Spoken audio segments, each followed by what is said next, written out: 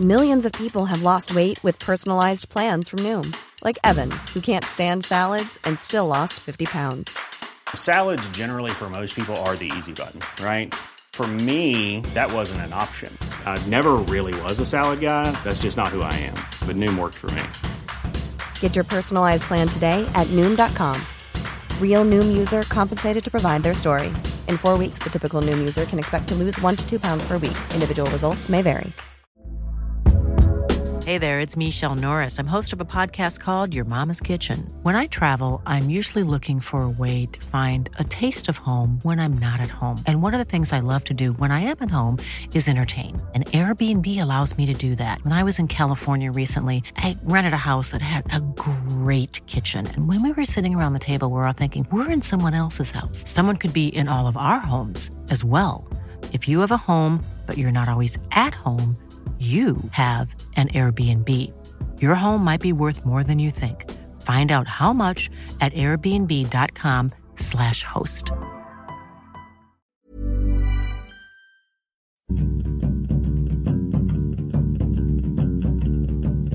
Hello, welcome to Film Fandango, the film podcast. My name is David Reed, and this is Merritt Larwood. Hello, I hope you're enjoying your July. The time when no one really goes to the cinema, except for parents with horrible children. Cannot sit still, and make noise, and all the films are shit. So stop listening to this now. What about that for a start? Stop listening to this now. Yeah. Go about your business. Rejoin us again in a month or so. Mind your own bloody... Go and listen to a podcast that's got something to say for itself. There's some kids' releases out. Some fairly big kids' releases out at the moment. You know, Minions and Inside Out. Inside Out? It's not out yet, but nearly out. Someone said they saw that Inside Out because they're doing a special thing at the cinema. You get to go and see a surprise film at the Odeon. Oh, really? And it was Inside Out. Okay. Like a preview thing. But Inside Out's like number 4. We've been playing... Listeners of recent weeks will be excited to hear about our ongoing game, which has set the film world on fire. It has set the film world on fire. I mean, everyone is now playing the Film Fandango IMDb game. What is the Film Fandango IMDb game? Well, you go on to what is called the IMDb 250, which is the highest rated 250 films on the Internet Movie Database. And it's counting down from the most successful film of all time, which is Shawshank Redemption. You go through until you hit a film you have not seen, and that is your score. And we're trying to see who can get the highest score. Now, Marek beat me with a 35-6 or something previously. And we're trying to go through and watch films so we can get our scores higher. I'm just watching ones in the top 100. Inside Out is actually a new release, at number 46. So Not bad. Is that the highest ranking Pixar then? I should think. I think it is. It is ahead of Toy Story. Wow. Toy Story 2, which I think is the best one. Anyway, it's all about summer releases, and I've been to see a summer release I was very much looking forward to. Yeah? Because one of my best ever film experiences was with my friend John Bradley, summer of... I don't even know. 69. It was the summer of 1991, it must have been. Or 92. 91, when Terminator 2 Judgment Day came out. Yes. We went to Lake Cinema, which was basically a warehouse. Yeah. With a small screen on the Isle of Wight. I've told the story before. But a good place for those 1980s action movies, a warehouse. Well, they're all quite 1990s. They're all quite industrially. It wasn't. It was just a mock shed. It was like a posh really? garden shed. Anyway, we watched Terminator 2, number 41 on IMDb's top 250, and deservedly so. Mm-hmm. Fantastic film. So now, cut to summer of 69, 2015. Okay. The now bald Merritt Larwood. Yep. In Manchester. Trying to relive his childhood. Went to the AMC on the Saturday afternoon by himself. Yeah. Really bland. Basically, it's just a machine, that place. You go in, there's no real... You go in, you buy your stuff. You buy a ticket from a machine, don't speak to anyone. And then you fuck off. That's what cinemas are these days. Don't speak to anyone. There are some annoying kids in front of me. And a lot of men wearing two tight t-shirts, really muscly, big. 2 as in 00 or W? No, 00. 2 t-shirts. Wearing two tight. I mean, that's why, because the first t-shirt, they're wearing two t-shirts. God, they must have been hot in there. Imagine having one tight t-shirt, but two tight t-shirts. And it's difficult to say as well. 2 tight t-shirts. Yeah.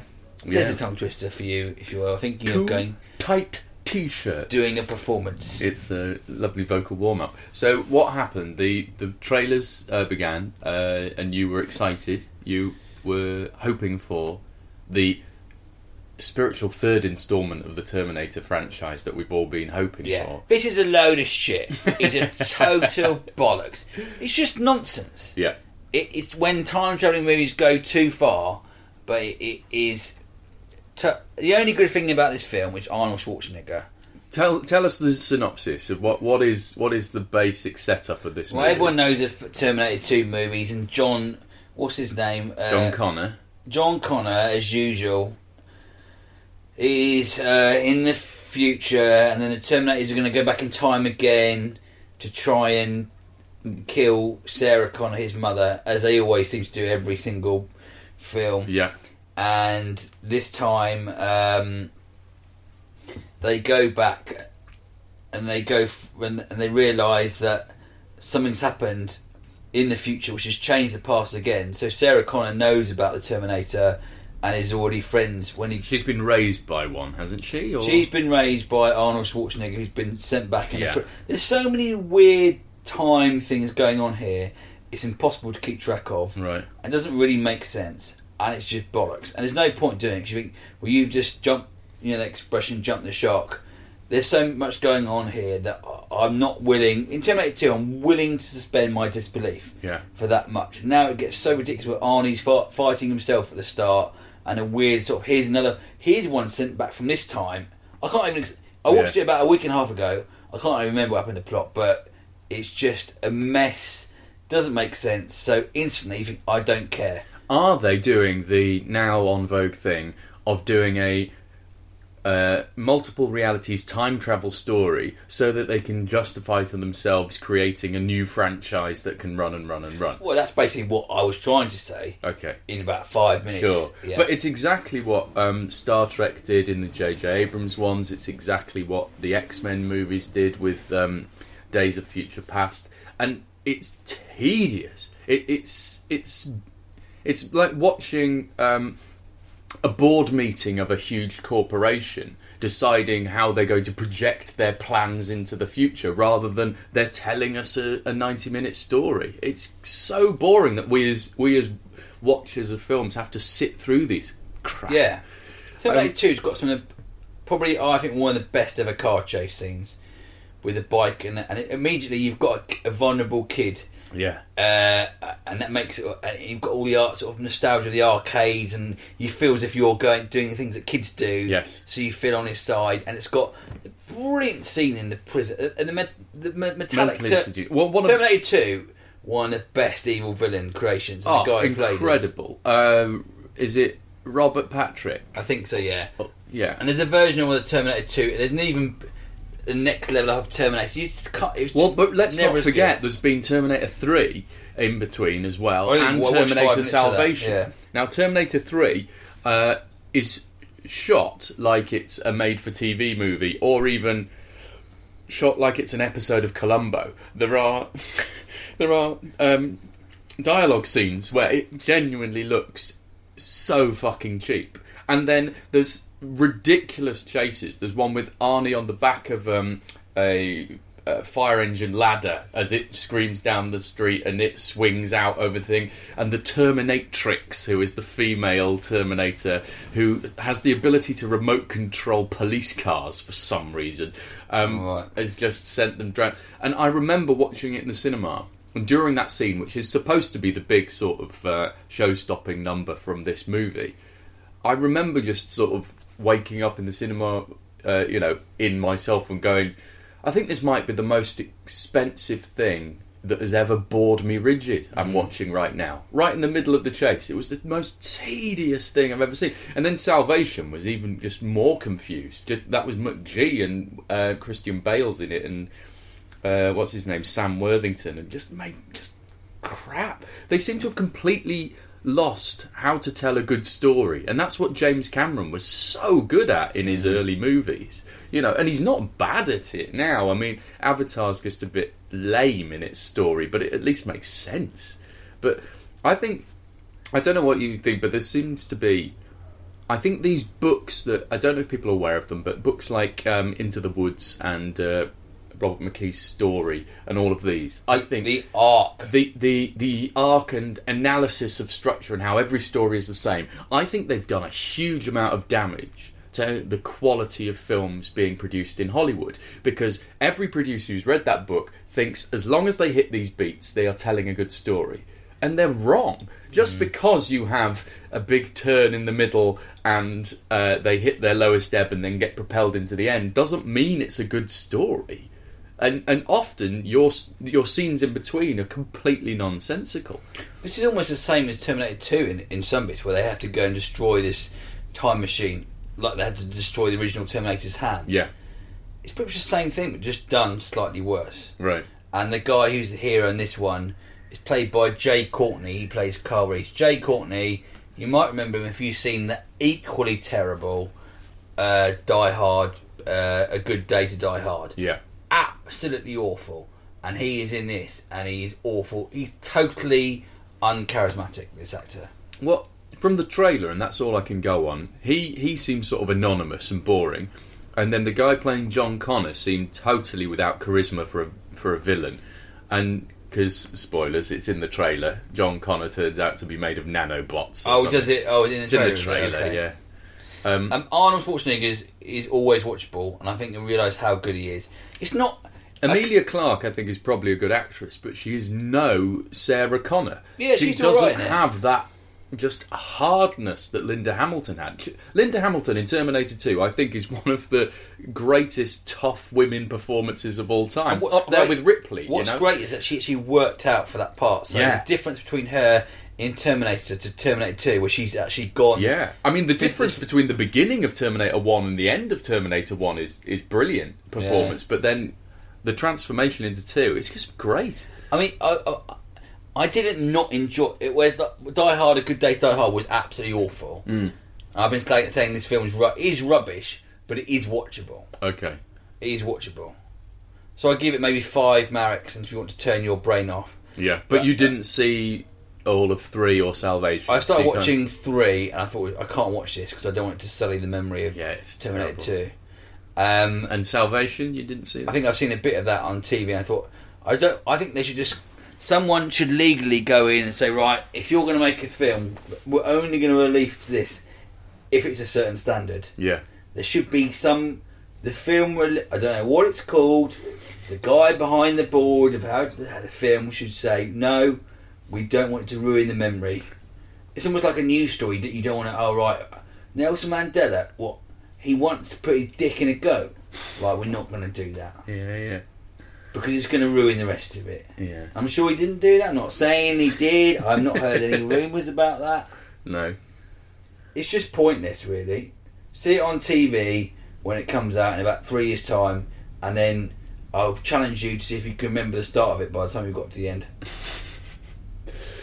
Yeah, I'm so sick of time travel narratives trying to set up every franchise to be the new Marvel franchise, because it's what everyone wants to do now. They all want an extended universe. But the whole thing is just to hold... Why have they carried on going with the John Connor, Sarah Connor thing? Yeah, they could have been more imaginative. I read people's articles about it. Do something completely different. Why, if they really wanted John Connor to never exist, why didn't they... kill his great-great-grandparents. Why didn't they? They go back and a Terminator kills Christopher Columbus, so America's never exists in the first place, and then John Connor will never exist. If they could travel to anywhere, that would be great. And Christopher Columbus versus the Terminator would be fantastic. Even a 1920s steampunk. Yeah, it'd be interesting. At least change it, mix it up a bit. But that would have been that's generally. But just leave John and Sarah Connor like they're done. Those characters are done, and they've been done brilliantly as well. Yeah, like I don't think bringing John Connor back has ever worked. Like Edward Furlong, I thought was excellent in that role. Weirdly, sort of good and sort of the only real performance of his career apart from American History X that anyone remembers. Yeah. No. Okay. Well, that. It sounds pretty much what I guessed it was going to be like, which is why I didn't go to see it. I think you can, on the basis of the previous one, you're exactly right. You can guess what this film's going to be. Yeah. A really average cinema experience. And far too much CGI, right? Yeah. I mean, it's just a waste of time. Well, there you go. Everyone who made Terminator Genisys, you're wasting your lives. You're just pooping on memories. And probably getting paid handsomely for it. So well done you. Right, do we have any letters? Yeah, we've got some letters, yeah. What do you want to read it? Yeah, I'll read a letter. What's this? Right. If you want to write in... Yes. And we do appreciate letters, because without letters, this middle bit will just be really high-pitched... boop sound. Yeah, beeps. Yeah. What's that sound called? Boop. Oh, flatlining. Yeah, flatlining. Yeah. So that if you want that to happen, don't write any letters. Yeah, but if you'd like to write a letter, then do email us, dearfilmfandango@gmail.com. And someone who's done just that is Luke Sadler. Does he say where he'd like to be from? No, I don't think he does. Where's Luke going to be from? Austria, like Arnold Schwarzenegger. Oh God, Arnold Schwarzenegger is one of the hardest voices. It's so strange. I'll give it a go, but Yeah. it's Good luck, David. Thank you. Hi, Merrick, David, and Buddy. After a recent bout of man flu that sent me into the vaults of Netflix, UK, US, and French sites, trawling for gold, I hit upon the great double bill of Nightcrawler and The Guest, featuring two stellar performances from their leads. In Nightcrawler, Jake Gyllenhaal plays a blue-eyed grinning sociopath, and in The Guest, Dan Stevens plays a blue-eyed grinning psychopath. Both films are fairly light on plot, but are great character studies of two individuals with their own unique flavors of personality disorder. Nightcrawler also has some nice but not too subtle jabs at the state of modern news media, and The Guest has a great soundtrack and those kinds of crash, quick jump cut titles that Danielle likes. You may have touched on these films before, but I'd give them both 8 Lukes, so well worth checking out. As an aside, have you ever listened to someone on the radio and you create a mental picture of what they look like, but then you eventually see a picture of them and they look completely different? Well, this very thing happened with your podcast. Long have I listened to Buddy's, often wittily timed interjections into the proceedings, and having pictured him as a stout golden retriever. But lo and behold, upon inspecting your Facebook page, I find he's a spaniel of some sort. Reading that back, perhaps I have my own unique flavor of personality disorder too, but hey-ho, don't we all? Keep watching the films. Cheers, Luke Sadler. I mean, that was sort of a bit Christopher Walken, and It was a bit, I'm not very good at Arnold. it's very hard I've to spit do. all over your screen as well, I'm sorry about That's that. alright, needed a clean. So yes, if you'd like to go onto our Facebook page and amongst other things see what Buddy looks like, then go to facebook.com/Film Fandango and just, bicker at each other. Yes, we've talked about Nightcrawler before. Excellent film. The Guest I've not seen. Have you seen The Guest? No, Nightcrawler we talked about. The Guest I don't even know anything about. No. Okay. Well, thank you, Luke. We'll have a look for that one. Who else has written in? Loads of people. Actually, not many. Alan Sharp, and he's asked for you to do... he wants to choose you to do it in a Morgan Freeman accent. Okay. Again, very poor impressions. He said... It's the order of the day. Third time writing. First was an amusing South African accent, and last was Merrick sounded like he was having a seizure. If I had to choose an accent, it would be David's Morgan Freeman. Okay. Well, here we go. Here we go. Thanks a lot, Alan. Fucking Battersea. You might have been having a seizure, to be fair. Yeah. That's Alan Sharp. I'm looking forward to reading out a letter, but now I can't because you're such an arsehole. Oh no! Don't turn off on people. Let them be. Let them be. Alan Sharp. Right. Morgan Freeman. Based purely on one-line summary describing the premise and the actors involved, my wife and I went to see Love and Mercy, a mostly accurate portrayal of the life of Beach Boy and otherwise talented yet troubled Brian Wilson. I have not yet seen any promotion for this film whatsoever, and yet it was an impressive film around a compelling story featuring many brilliant actors. This involved one part from the 60s, Paul Dano playing the young Brian Wilson, and another from the 80s with John Cusack playing the older version of Brian, struggling with the issues that have haunted him for the last few decades.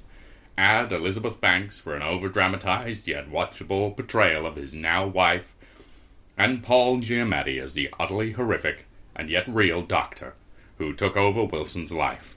Paul Giamatti is amazing at playing people who make you want to hate Paul Giamatti.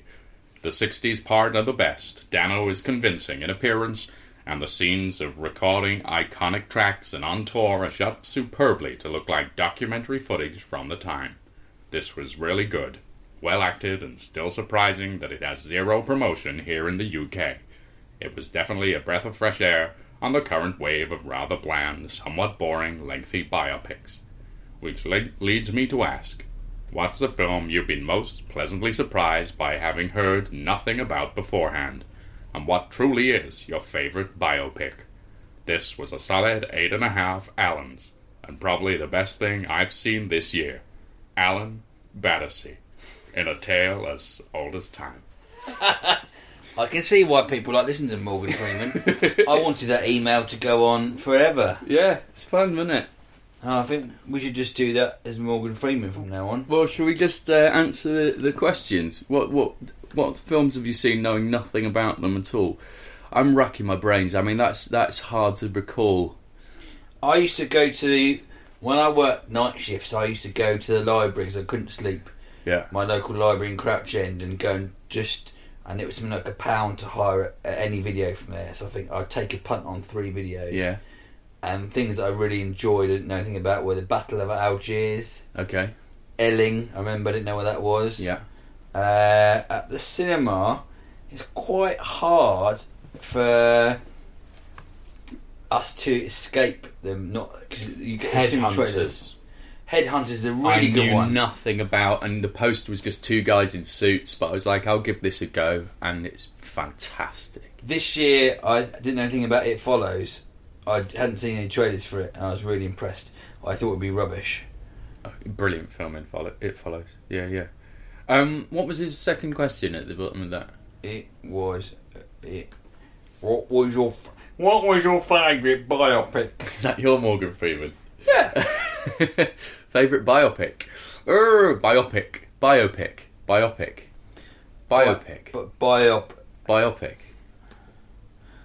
What was biopic? I mean, just carry on like this. That's fine. How do you say it? Biopic. I mean, if in doubt, do whatever the opposite to whatever I'm doing, and you'll probably be right. Okay. What's my favourite biopic? It sounds wrong now. I've said it too many times. I don't know if they're often a bit. I enjoyed The Look of Love. I saw that recently. I thought that was a bit tedious. Did you? Mm-hmm. Oh, I quite enjoyed it. Is it because it's got a lot of comedian friends in it? So I just thought it wasn't really. I gave up halfway through it, or I started watching, went to bed, and one of those films you think, do you know what? I'm not going to carry that on with that. Anvil's a documentary, isn't it? Yes. 10 Riddington Place. Is that a biopic?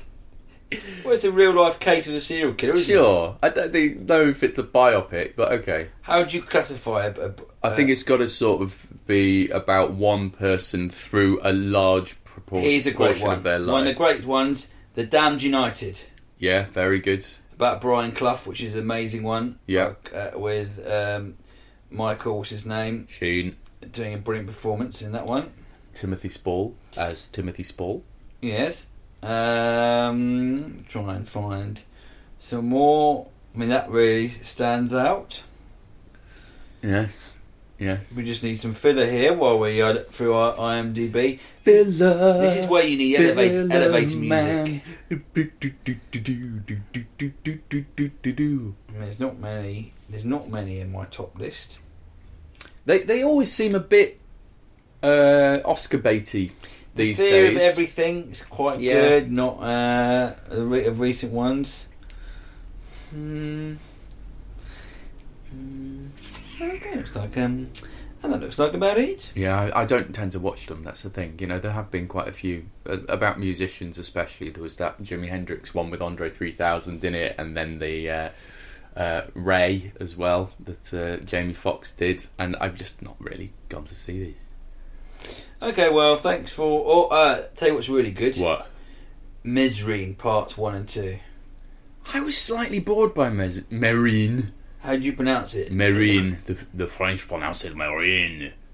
Yeah, but Mesrine, I suppose, is fine. Yeah, I thought it was all right. I didn't really know why they liked him so much. He seemed just like your regular violent dick, really. But well, that's your problem, isn't it? yeah, I guess it is. So, have you been to see? I'm going to carry on scrolling down. Sure. Have you been to see a film this week? Yes, I have. Well, I have been trying to up my IMDb 250 score. So I saw the highest rated movie I have not yet seen, which is 12 Angry Men. That is at number 8, isn't it? Yeah. It's the thing about our game as well, interestingly, is the list will change. So week to week, as new films are released, when good films are released, your score might plummet. And do you think it lived up to... First of all, tell everyone who hasn't... 12 Angry Men, Yeah. if you don't know, is a story about a jury who, at the beginning of the film, the very beginning of the film, they enter a room in the courthouse, having heard the discussions from the prosecution and the defence about a young boy who allegedly stabbed his father to death. And they go in and they have to, as you may know in American court system, they have to have a unanimous verdict from the jury. And so they have a vote to say who currently thinks they're guilty and who thinks the verdict should be not guilty. And 11 of them say guilty and one man says not guilty. Henry Fonda.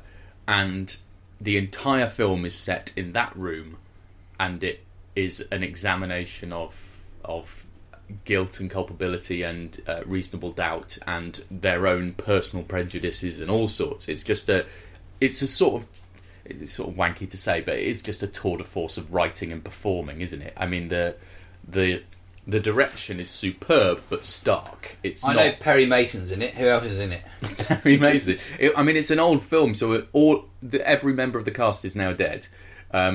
But they're not the kind of people whose names spring instantly to mind either, I'm afraid.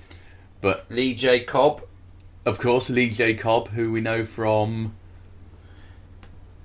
You've seen this film? I've seen this film about 10 years ago. I thought it was excellent. I thought it was absolutely excellent. I mean, what I thought was surprising, actually, in going back to what we were saying about storytelling, actually, was I pretty much knew from the beginning what the outcome was going to be. I knew where it was heading from the very start. Not because I'm clever, but because that's where it was all pointing. You are quite clever, David. Thanks, Mary. But the journey was still incredibly enjoyable. It was so well written that you forget all of that stuff and you just follow it. And I thought it was just excellent. I mean, it's an old absolute classic, so it feels weird to be sort of going, no, I mean, I don't know if you've heard of the Godfather films, but they are really quite good. Quincy's in it. No, he isn't. Yes, he is. Is he? Yeah, Quincy is Jack Klugman. Quincy? He is Juror 5. Oh, yeah. Wow. Yeah, no, Do you think it deserves to be in the top 10 films of all time? That's an interesting Is it in question. your top 10? I don't know how influential it was, because I wonder if that's part of it. When it's really, really old films, it's often because, they did something that no one had done before. This is it's a bottle episode. It's a bottle episode, and it's basically a play. And it was a play first. But is it there because it's just the almost symbolic of the what America stands for in its legal system of justice? And do you think? Possibly, yeah. But it's also an examination of men. Very much so. I mean, the title 12 Angry Men is very significant and isn't immediately apparent why it's called that. And that is at the root of, it's set up right at the beginning that if it's a guilty verdict, they will be sending this teenager to the electric chair. There's no ifs or buts about it. So that is what's at stake. And so Fonda's character basically wants them to be absolutely certain rather than to just go, yeah, he's guilty, I know he's guilty, and treat a human life with that amount of sort of breezy contempt, really. But it's excellent. It's excellent work. It's probably every single other courtroom drama has got elements of this, and so many TV courtroom things. Yeah. We've seen it a lot since. So it's quite hard to.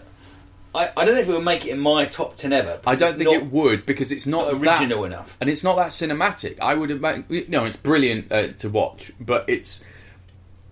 For me, I think I got as much out of watching it on a television, which I did, than I would seeing it in the cinema. I think it's probably at its best, I would say, this story probably on the stage. I think that would be a really... Have you seen it on the stage? I haven't. They did a comedian's version of it, didn't they, up in Edinburgh? Who was in it? Just loads of people, like Phil Nichol and people. I don't think I can't have to watch it again, but... What's your IMDb score now? Well, wherever Interstellar is. Interstellar's the next one I've not seen, and that's going to be a bit of a slog. That's one that will drop down, I think. Yeah, I mean, Interstellar is nearly 3 hours long, and I'm not as much a fan of Nolan as other people are. Interstellar is at number 28. 28. Okay, so 28's now my score. Okay. There's no point me giving 12 Angry Men a score. I would give it 12 Angry Davids. Okay. Well, that's about it, isn't it, for this week? Yeah, why not? We'll be back next week with more films. So, in the meantime, keep watching the films.